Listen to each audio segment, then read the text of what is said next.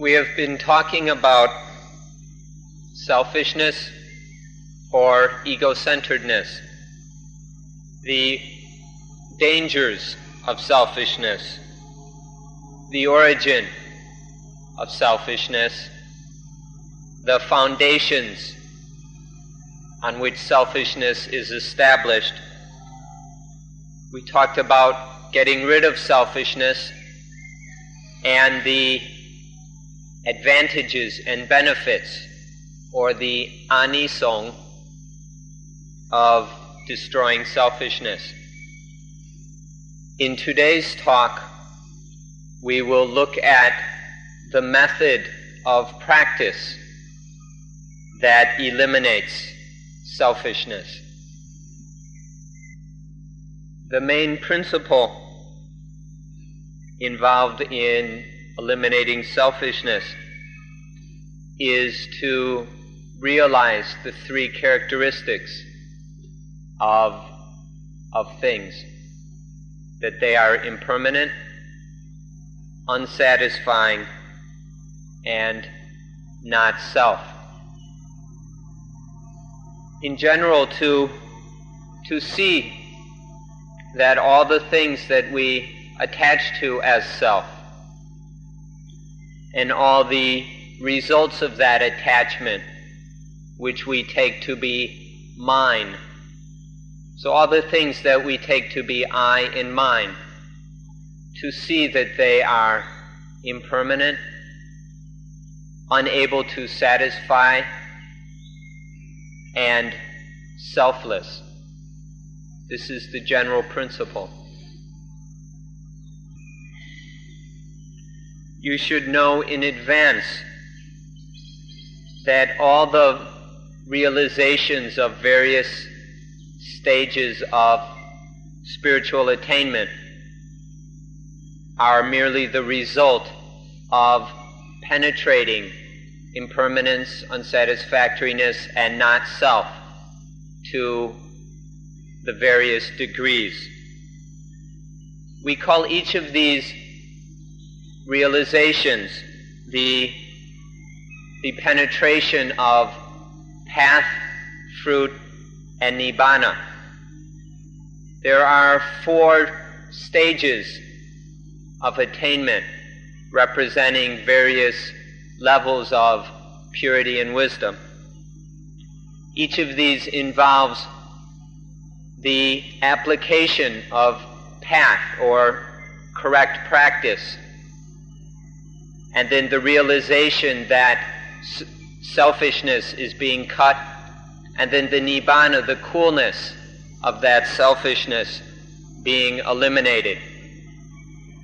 This happens on the level that is called stream enterer, and then it continues to the level called once returner, and then the level of non-returner, and finally the highest level of spiritual attainment, the arahant, the perfected, awakened human being. In each of these levels of attainment, the essential thing is that they all arise out of seeing impermanence, unsatisfactoriness, and not self to that degree.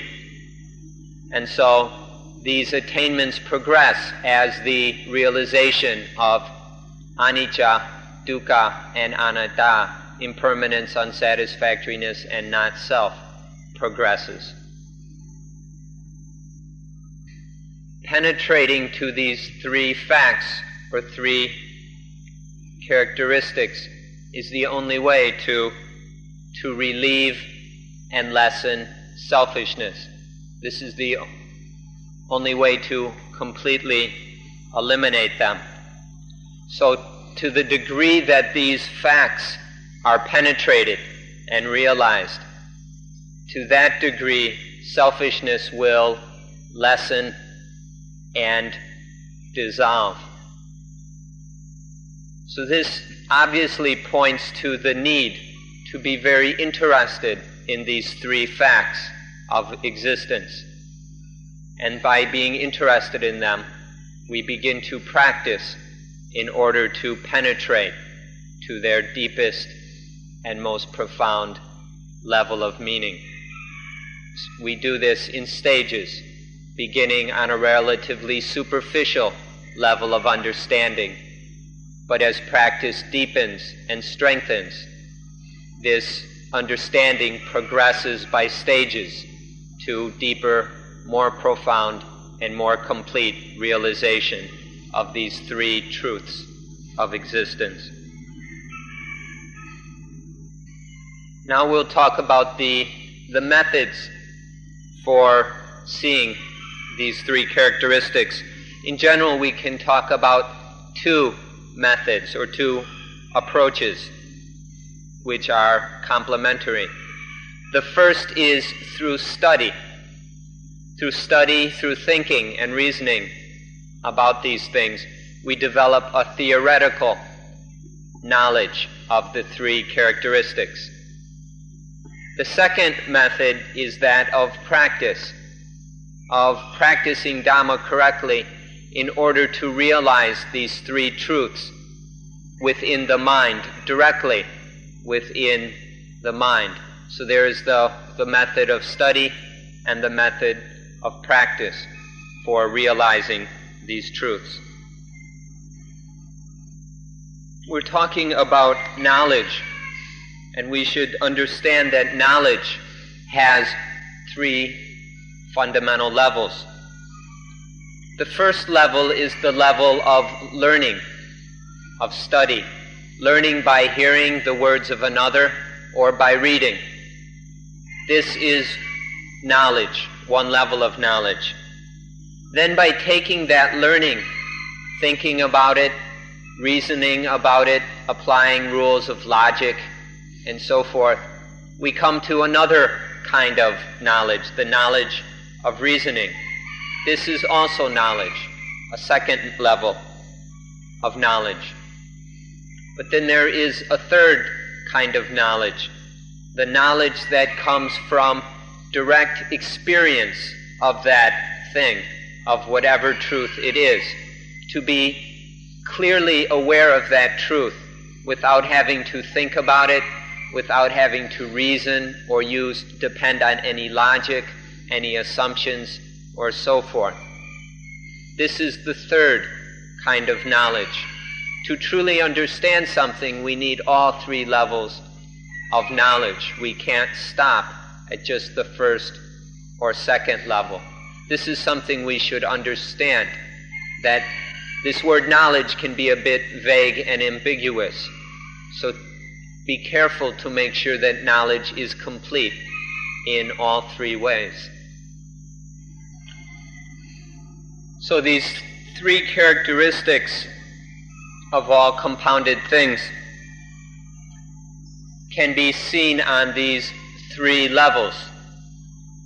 There's the level of learning and the level of thinking, reasoning, and all philosophy. All philosophy, philosophical, theoretical systems would fit under the second kind of knowledge. This learning and thinking and philosophy all makes up the group of theoretical understanding.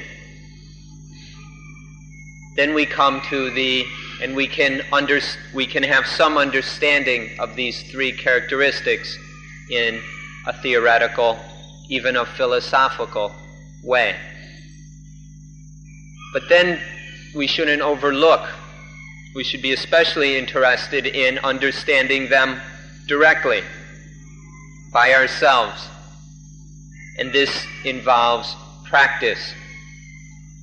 For these, instead of using words and ideas and theories to understand reality, the thing is to deal with reality directly. For the truth or fact to appear in the mind, to be manifest in the mind, and then for the mind to see it clearly. The mind has to make direct contact with that truth within the mind in order to truly realize it. We can call this spiritual experience to experience the thing directly and spiritually. You can think about past experiences if you want, but that doesn't compare with directly experiencing these truths here and now, right now. This is the most direct, the most powerful way. And this we can call intuitive or intuition, insight. It's to see these truths with intuitive wisdom, not an intellectual philosophical wisdom, but the intuitive wisdom of direct spiritual experience, which is when the mind, these things arise in the mind, they appear in the mind, and then are seen clearly, distinctly, obviously by the mind. Now we'll talk about the objects, the matters that are taken up for contemplation in order to realize these three truths. These various objects that we can use can be separated into two groups once again. We can see them as two basic groups. The first group of objects are the objects that are used as the basis for thought, for intellection, for reasoning. These objects are used, or reasoning is used, in order to develop an understanding of the three characteristics. And so thought and theories and ideas and reasoning, logic, is used. But these kind of objects are always dependent on reasoning. This understanding is dependent on reasoning, and so it is not really free. We could even say that this is to be a slave to logic and reasoning. This is the first group of objects. The second type of object or matter for contemplation are objects which the mind experiences directly. These objects have nothing to do with reasoning, with logic, or any kind of thought. They're completely free of logic and reasoning. They're not dependent on reasoning in any way. The first group of objects is always connected with reasoning, and so they are always dependent on or trapped within the limitations of reason and thought. The second group of objects are completely free of that. They have nothing to do with reasoning and thought, because with these objects, the mind makes direct spiritual contact. The mind doesn't perceive these things through the medium of thought or reasoning. It makes direct contact with the things. It's a direct, immediate kind of awareness that has nothing to do with reasoning. The first kind of objects, the first group, is always associated with reasoning. The second group is above or beyond reasoning. And so it's through the second group of objects that we can go above and beyond the world as well. We've got a very easy example to point this point out for you. Think about sweetness, the sweetness of sugar. For a person who has never eaten sugar or never tasted anything sweet, although they hear from other people that sugar is sweet, they won't really know what that means. They might, no matter how much other people tell us that sugar is sweet, that person still won't know what this sweetness really is. Even though that person could watch other people taste and eat sugar and see the joy they had in that sweetness, still the person who had never tasted sweetness wouldn't know what sweet means. But once that person goes and tries some sugar, then they will have the direct experience of what sweetness is. In this way, the two kinds of knowledge are incomparable. The knowledge of just hearing from somebody else's words or from thinking about it is not the same as direct experience of sweetness. Until the person actually tastes and experiences sweetness for him or herself, until then, there is no real understanding of what sweetness is. The same is true with the characteristics of impermanence, unsatisfactoriness, and not self. We can hear about them from others. We can think about them all we want. We can read books. We can even write books about it. But all that thinking and philosophizing is nothing compared with just a moment's direct experience of anicca, dukkha, anatta. The kind of experience that has nothing to do with reasoning. In that direct experience, these characteristics become very clear in a way that words and logic can never do. Even the mangiest dog, when it tastes sugar, it knows what sweetness is. With human beings, when we taste sugar, we can go and talk about it. We have the ability to speak and talk about all kinds of things. But as far as the direct experience of sugar, we're no better than the mangiest dog, who still has to go and taste the sugar to know what it is. And we are the same. We have to taste it for ourselves, experience it for ourselves. And then whether we talk about it or not, that experience is very clear. Now we'd like to talk about the influence that these two ways of knowledge have upon life.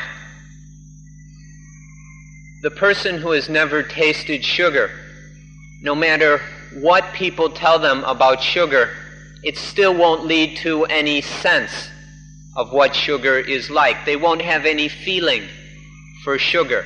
They'll be completely indifferent because they don't know what sweetness is.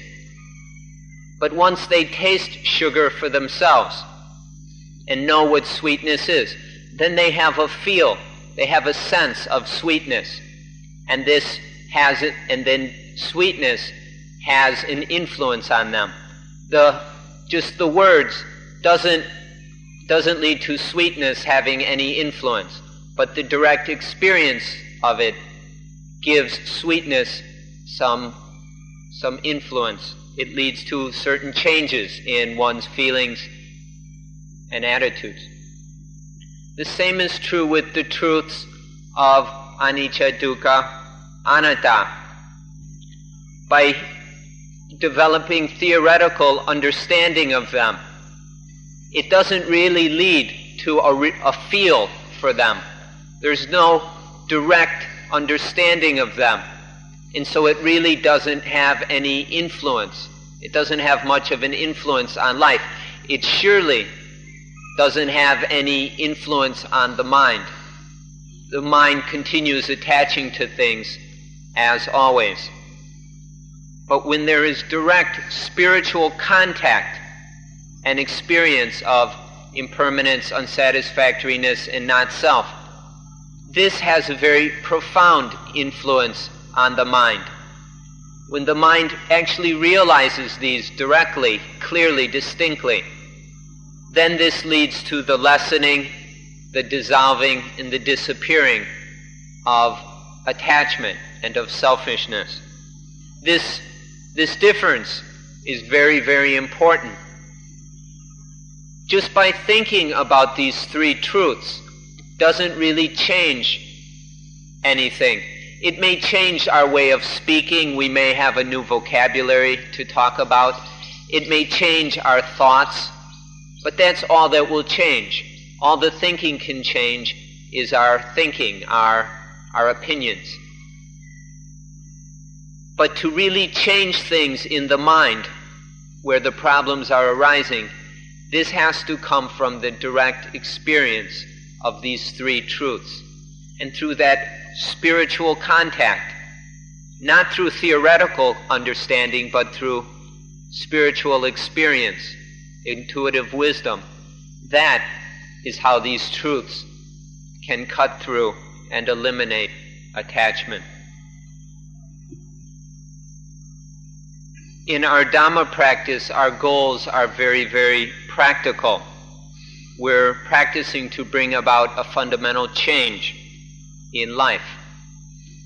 And so we're talking about what is capable of bringing about this change, and mere theoretical understanding does not lead to any fundamental change. It only leads to a superficial change in the thinking, or maybe the words we speak.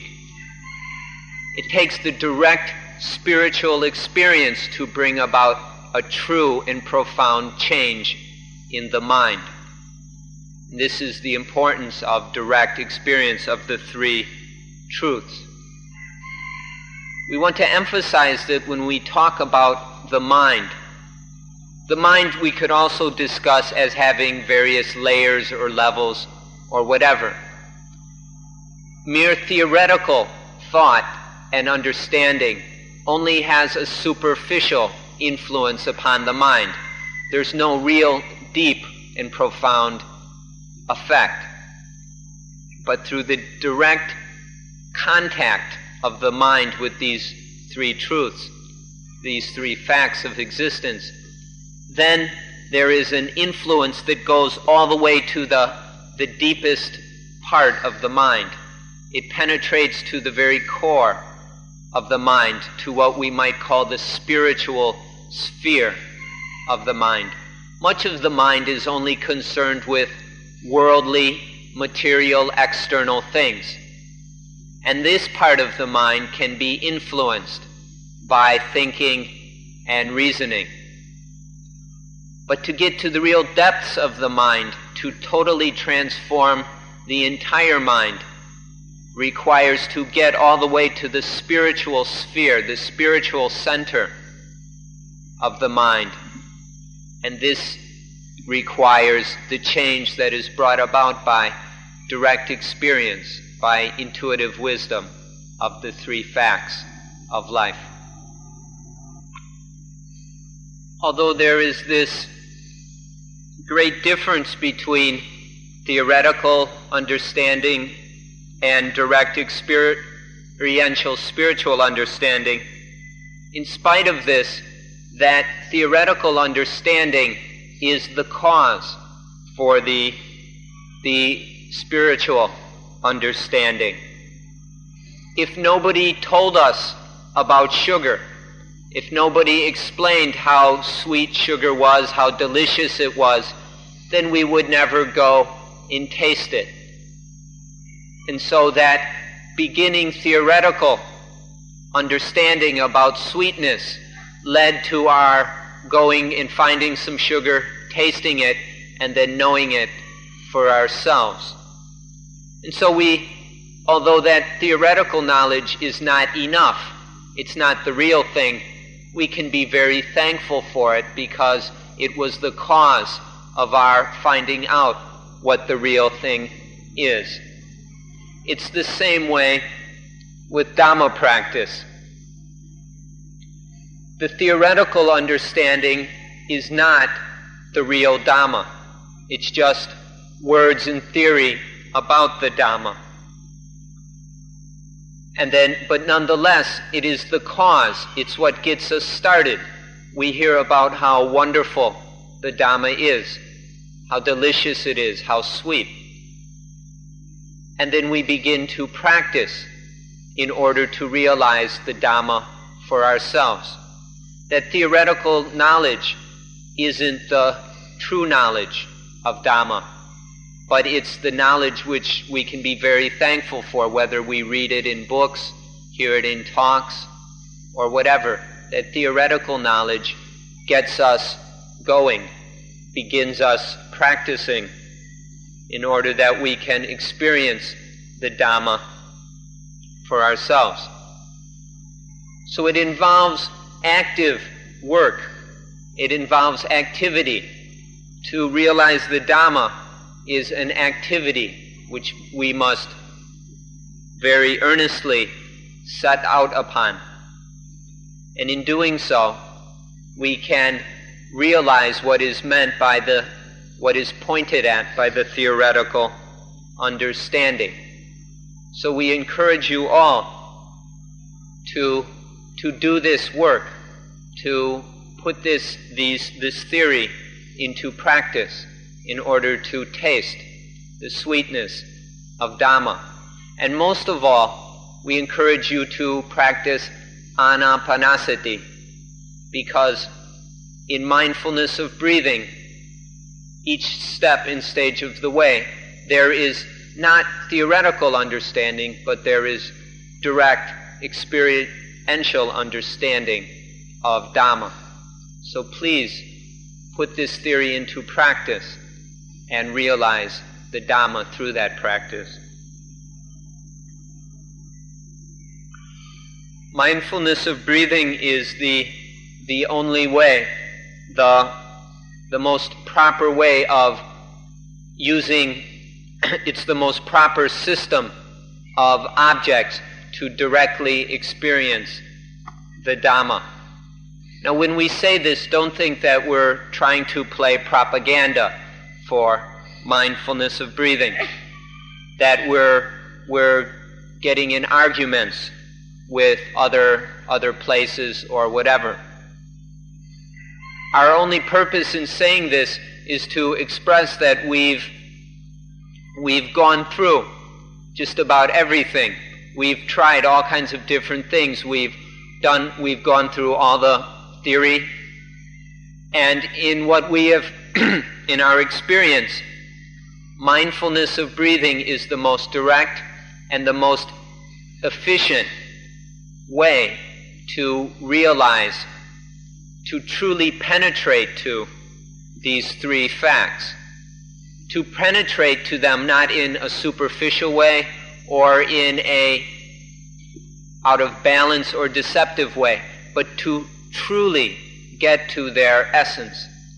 This anapanasati is the most efficient and complete way of doing so, as far as our experience can say. We'd go so far as saying that by practicing mindfulness of breathing is like picking up a spoonful of sugar and tasting it for yourself. For this reason, we would like to talk about the practice of anapanasati, of mindfulness on breathing. We won't talk about all the details of the practice, but we'd like to talk about the outline or the spirit of anapanasati. We'll give a concise overview of what is involved in mindfulness of breathing, which will explain how it is that mindfulness of breathing is a way to get to the objects in which we directly experience the three facts.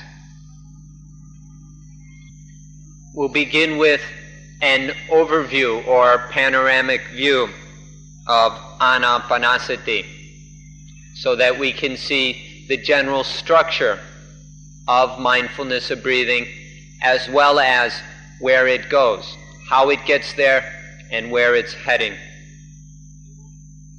In mindfulness of breathing, as you've probably heard, there are 4 areas or groups or stages of practice. In each of these 4 groups are necessary.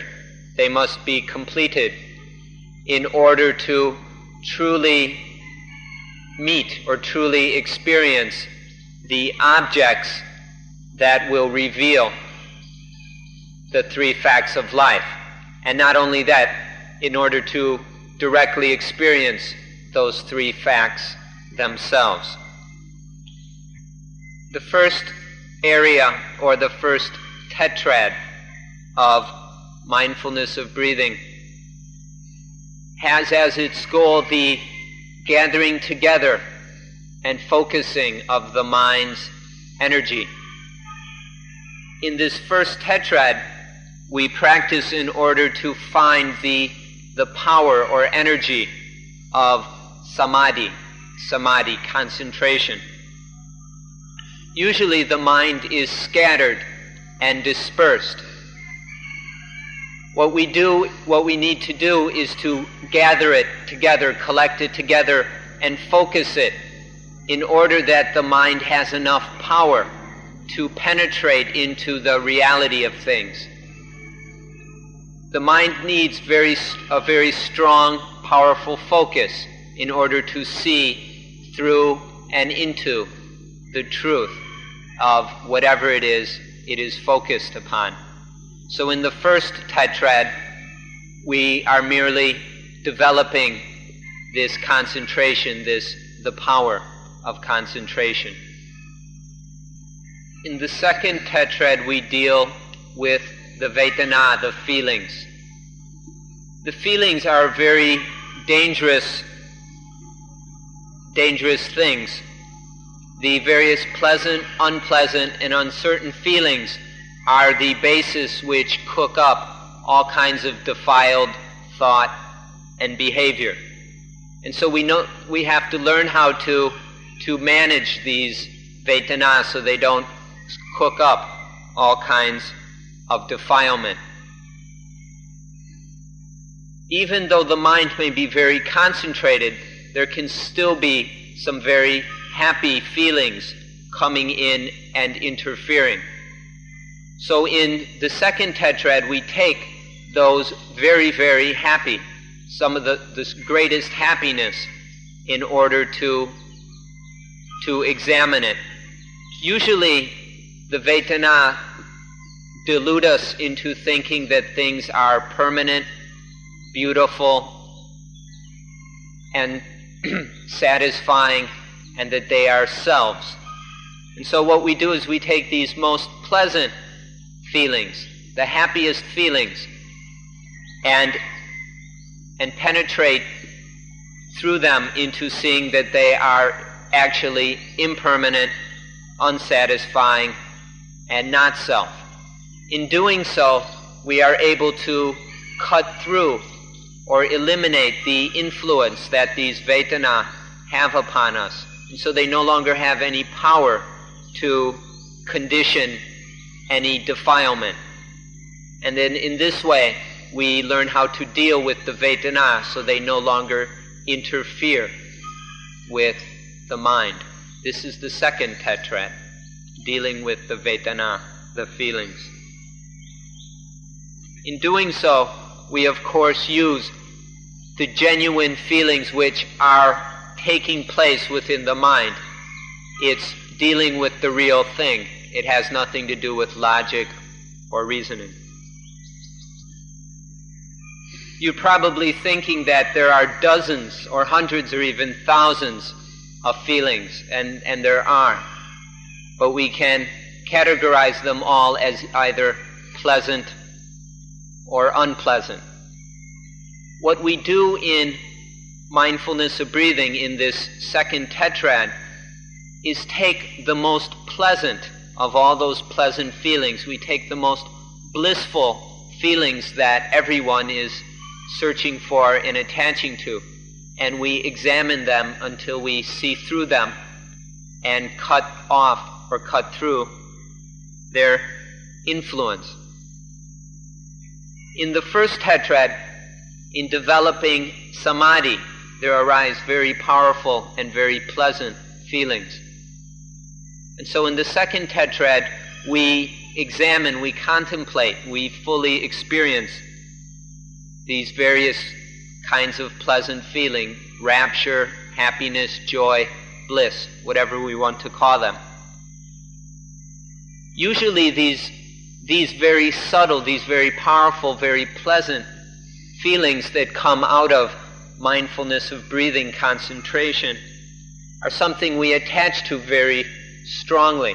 They're the most attractive kinds of feelings, and we attach to them with great strength.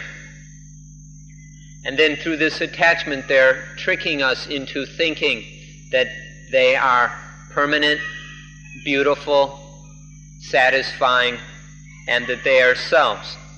And this leads us into all kinds of efforts to acquire more and more of these pleasant feelings because of this attachment to them.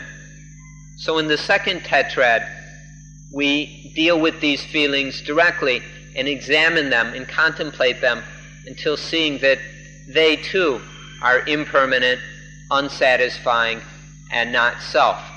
And when this is realized, they lose their influence over the mind. They no longer have the power to pull us around by our noses.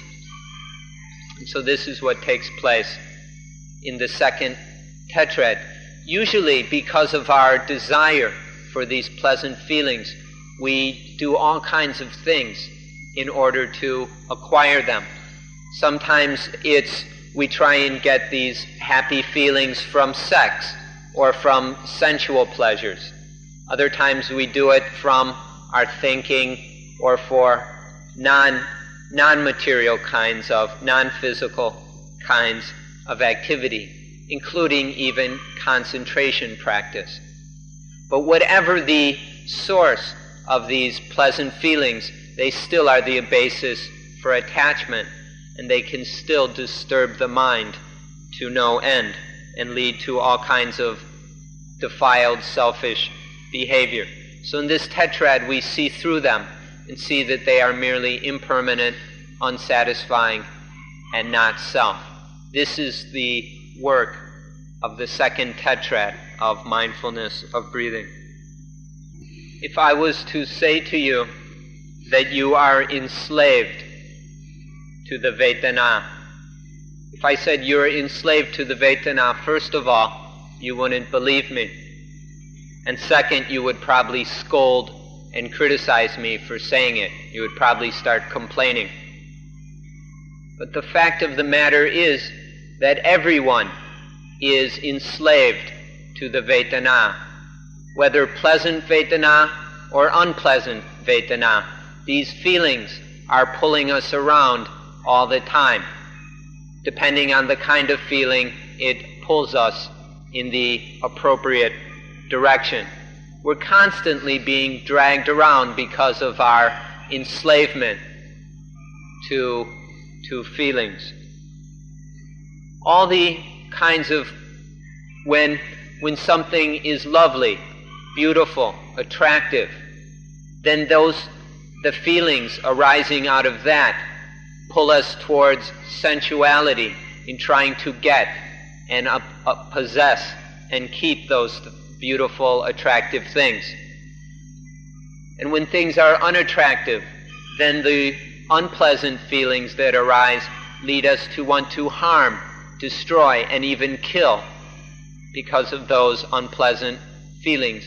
We're slaves to these feelings. They cook up all kinds of reactions and behavior, and we have very little control over this process. So in the second tetrad of Anapanasati, we learn how to see through these feelings. If you can accept that you are caught within the dualisms of positive and negative, if you can realize this and accept this, then you will realize that you are a slave to the Vedana, because it's all the same thing. Things that are positive lead to pleasant feelings, and we say they're good. Things that are negative or classified as negative lead to unpleasant feelings, and we say that they are bad. and this conditions all kinds of reactions and responses. We're slaves to these feelings. In this second group of mindfulness of breathing, we learn to get free of this trap. We learn to release ourselves from this enslavement to the Vedana by seeing through them. And then they no longer have the power to dominate our lives. They are no longer our masters. This is the essence of the second tetrad, is to free us from the domination and enslavement to the feelings. In the third tetrad, what we do is train the mind so that it is completely under control. Once the mind has been freed from enslavement to the feelings, then it must be brought completely under control so that it has the highest ability to do the work that needs to be done, which is to see directly, to penetrate directly into the truths of impermanence, non-satisfactoriness, and not self. When the mind is very highly trained like this, when it is completely ready to perform this necessary duty, then the third tetrad is completed. And then the mind is ready, it's perfectly tuned for the work of realizing the truths of anicca, dukkha, anatta. The fourth tetrad is seeing everything, seeing all things as they really are. This means seeing all the things that have deceived us and that are deceiving us, to see all of these deceptive things as they truly are. They have been able to deceive us because we don't see them as they really are. So now we take the mind that has been highly trained, the mind that has been concentrated in step 1 or in tetrad 1, and then that has transcended the power of the feelings in step 2, and that has been highly, finely tuned in tetrad 3. This mind now is completely freed from the influence of things. These things no longer have any influence, at least when the mind is in that high state, that highly trained state. These things don't have any influence over it. And then that highly trained mind is used to examine, to contemplate everything, to see that they are impermanent, unsatisfying, and not self. When we say that we will see everything, what we mean is all the things that come into contact with us, all the things with which we are concerned. Anything that we have no business with or that we never come into contact with, that is not of our concern. In this fourth tetrad, we take all the things that have been causing us problems. We take all the things that make up our life. These are what we contemplate in order to penetrate into their truths, to have direct spiritual contact, to have direct insight and experience into the impermanence, unsatisfactoriness, and not self of those things.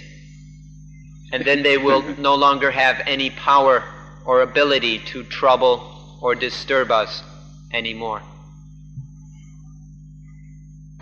We'd like you to recall that in the objects we take for seeing impermanence, unsatisfactoriness, and not self, we take things that are actually truly occurring internally.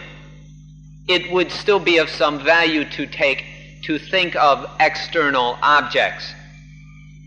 That would be of some value, but the most powerful, the most valuable way of realizing these three facts is to take things that truly are already happening inside. And so in mindfulness of breathing, we use the various exercises that have taken place in which we can recreate at will. So we take the first exercise of experiencing the long breathing. And we see that the experience of the long breathing itself, is impermanent, unsatisfying, and not self. And then the second exercise of experiencing the short breathing. This is contemplated until we realize that the short breathing is impermanent, unsatisfying, and not self. And then the third exercise of contemplating the interrelationship between the body and the breath, of seeing what influence the breath has on the body. This interrelationship, this influence, is seen to be anicca, dukkha, anatta. And even the fourth exercise of calming the breathing, of using the breathing to calm the body. Although the excitement, the agitation of the breath is calmed down, this calming is nonetheless impermanent, unsatisfying, and not self.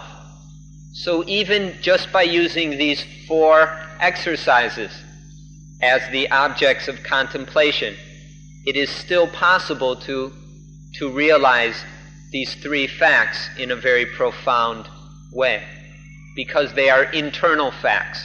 They're things that are actually truly happening right here and now. The same basic principle is followed with the second tetrad.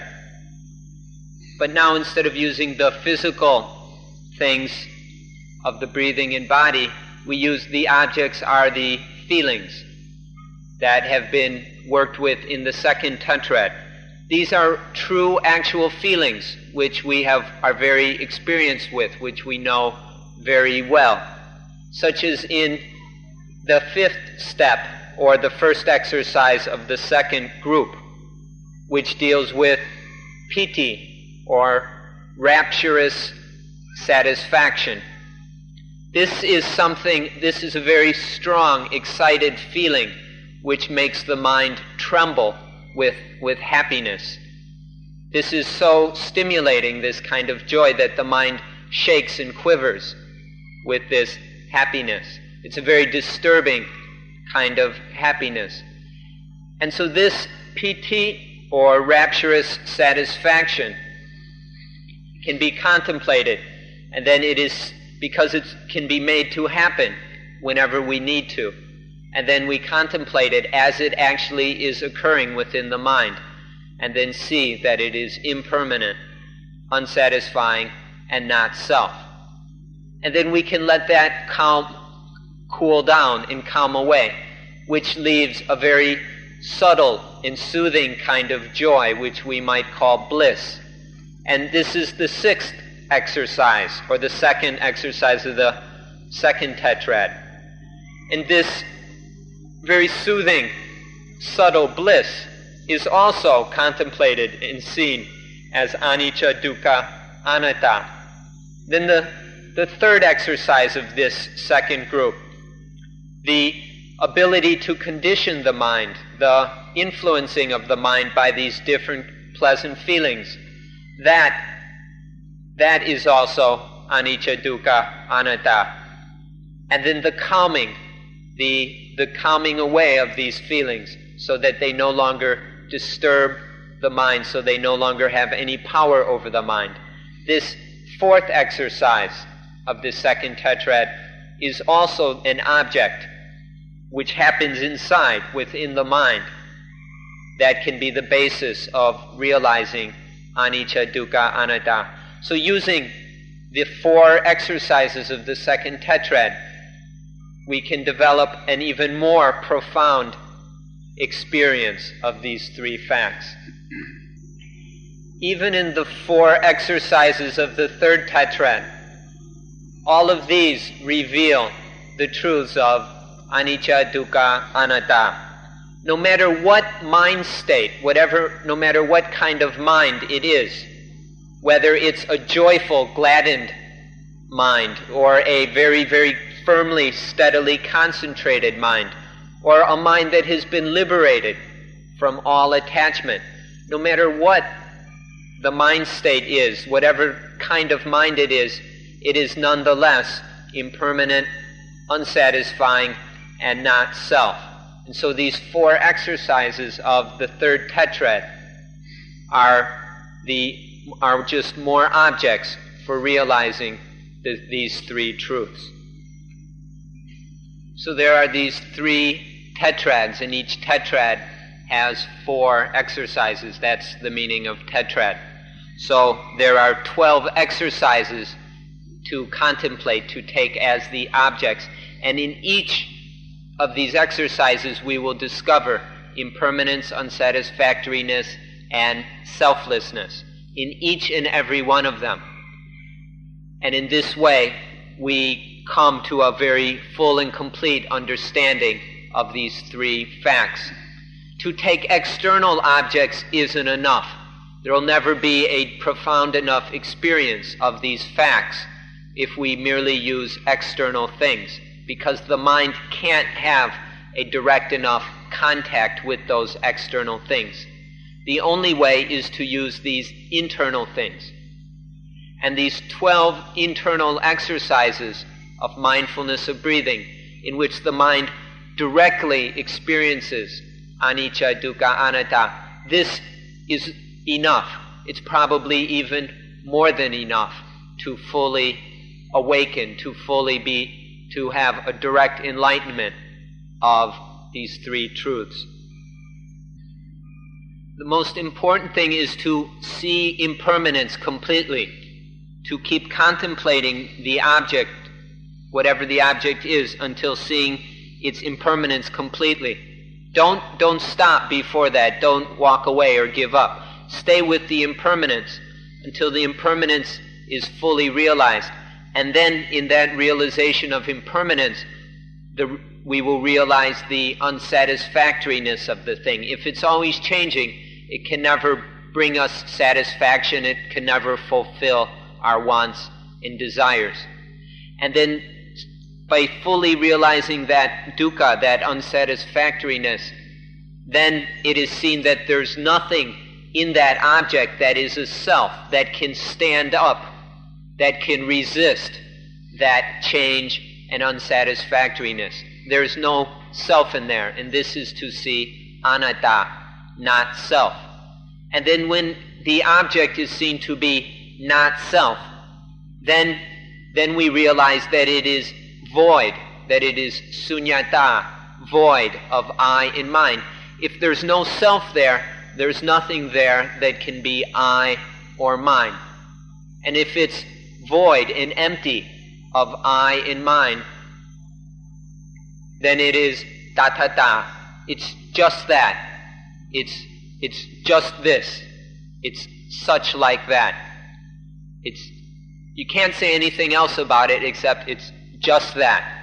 We stop wanting to say it's I and mine, positive or negative, and all those other deluded attributes which we're attaching to things. It is just seen to be what it is, just that, with none of these illusions attached. And then it is seen as it truly is. Tathata, just that.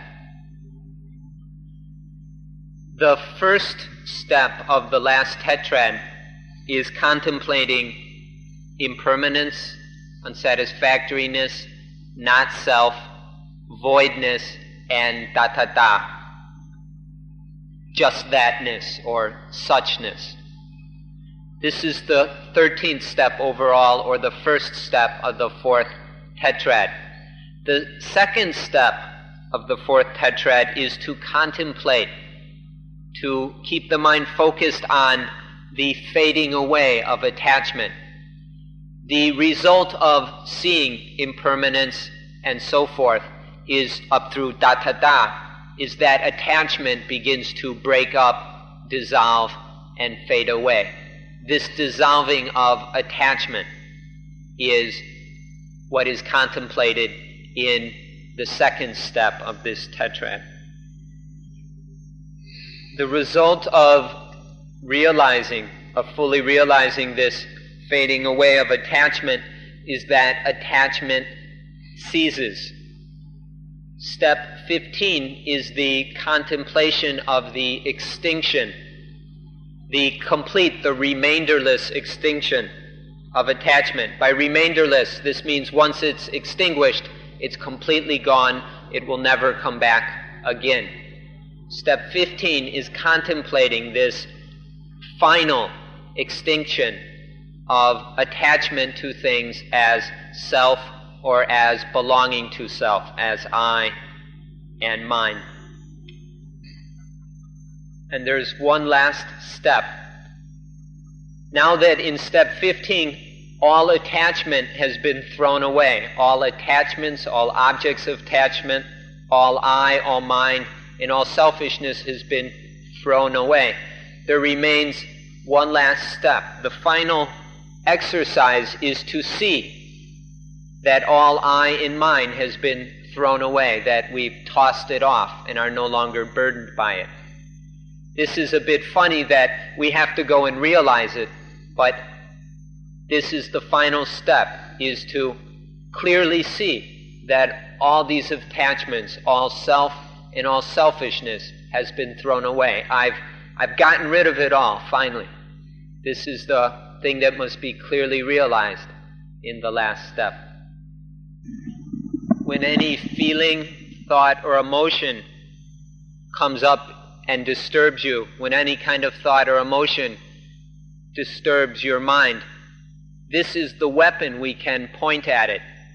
We can take the weapon of contemplating impermanence, unsatisfactoriness, and anatta and point it at that thought or emotion and kill it so that it doesn't cause any more suffering.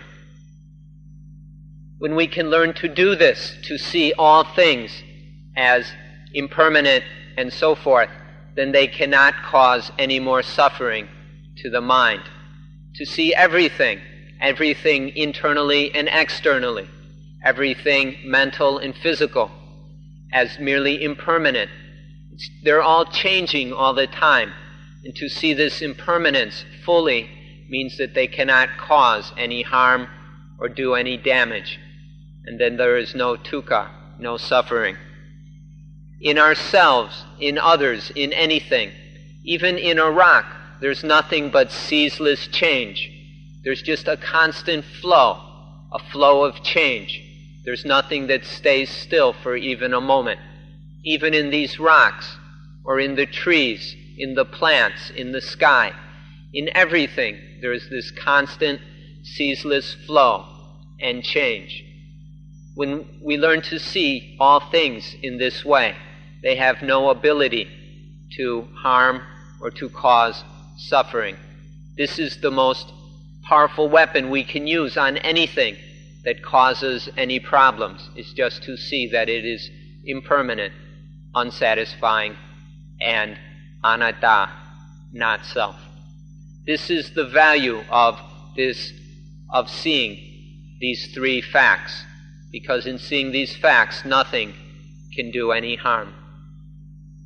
This is the value of realizing, fully penetrating to these truths. And on this note, we would like to end today's talk.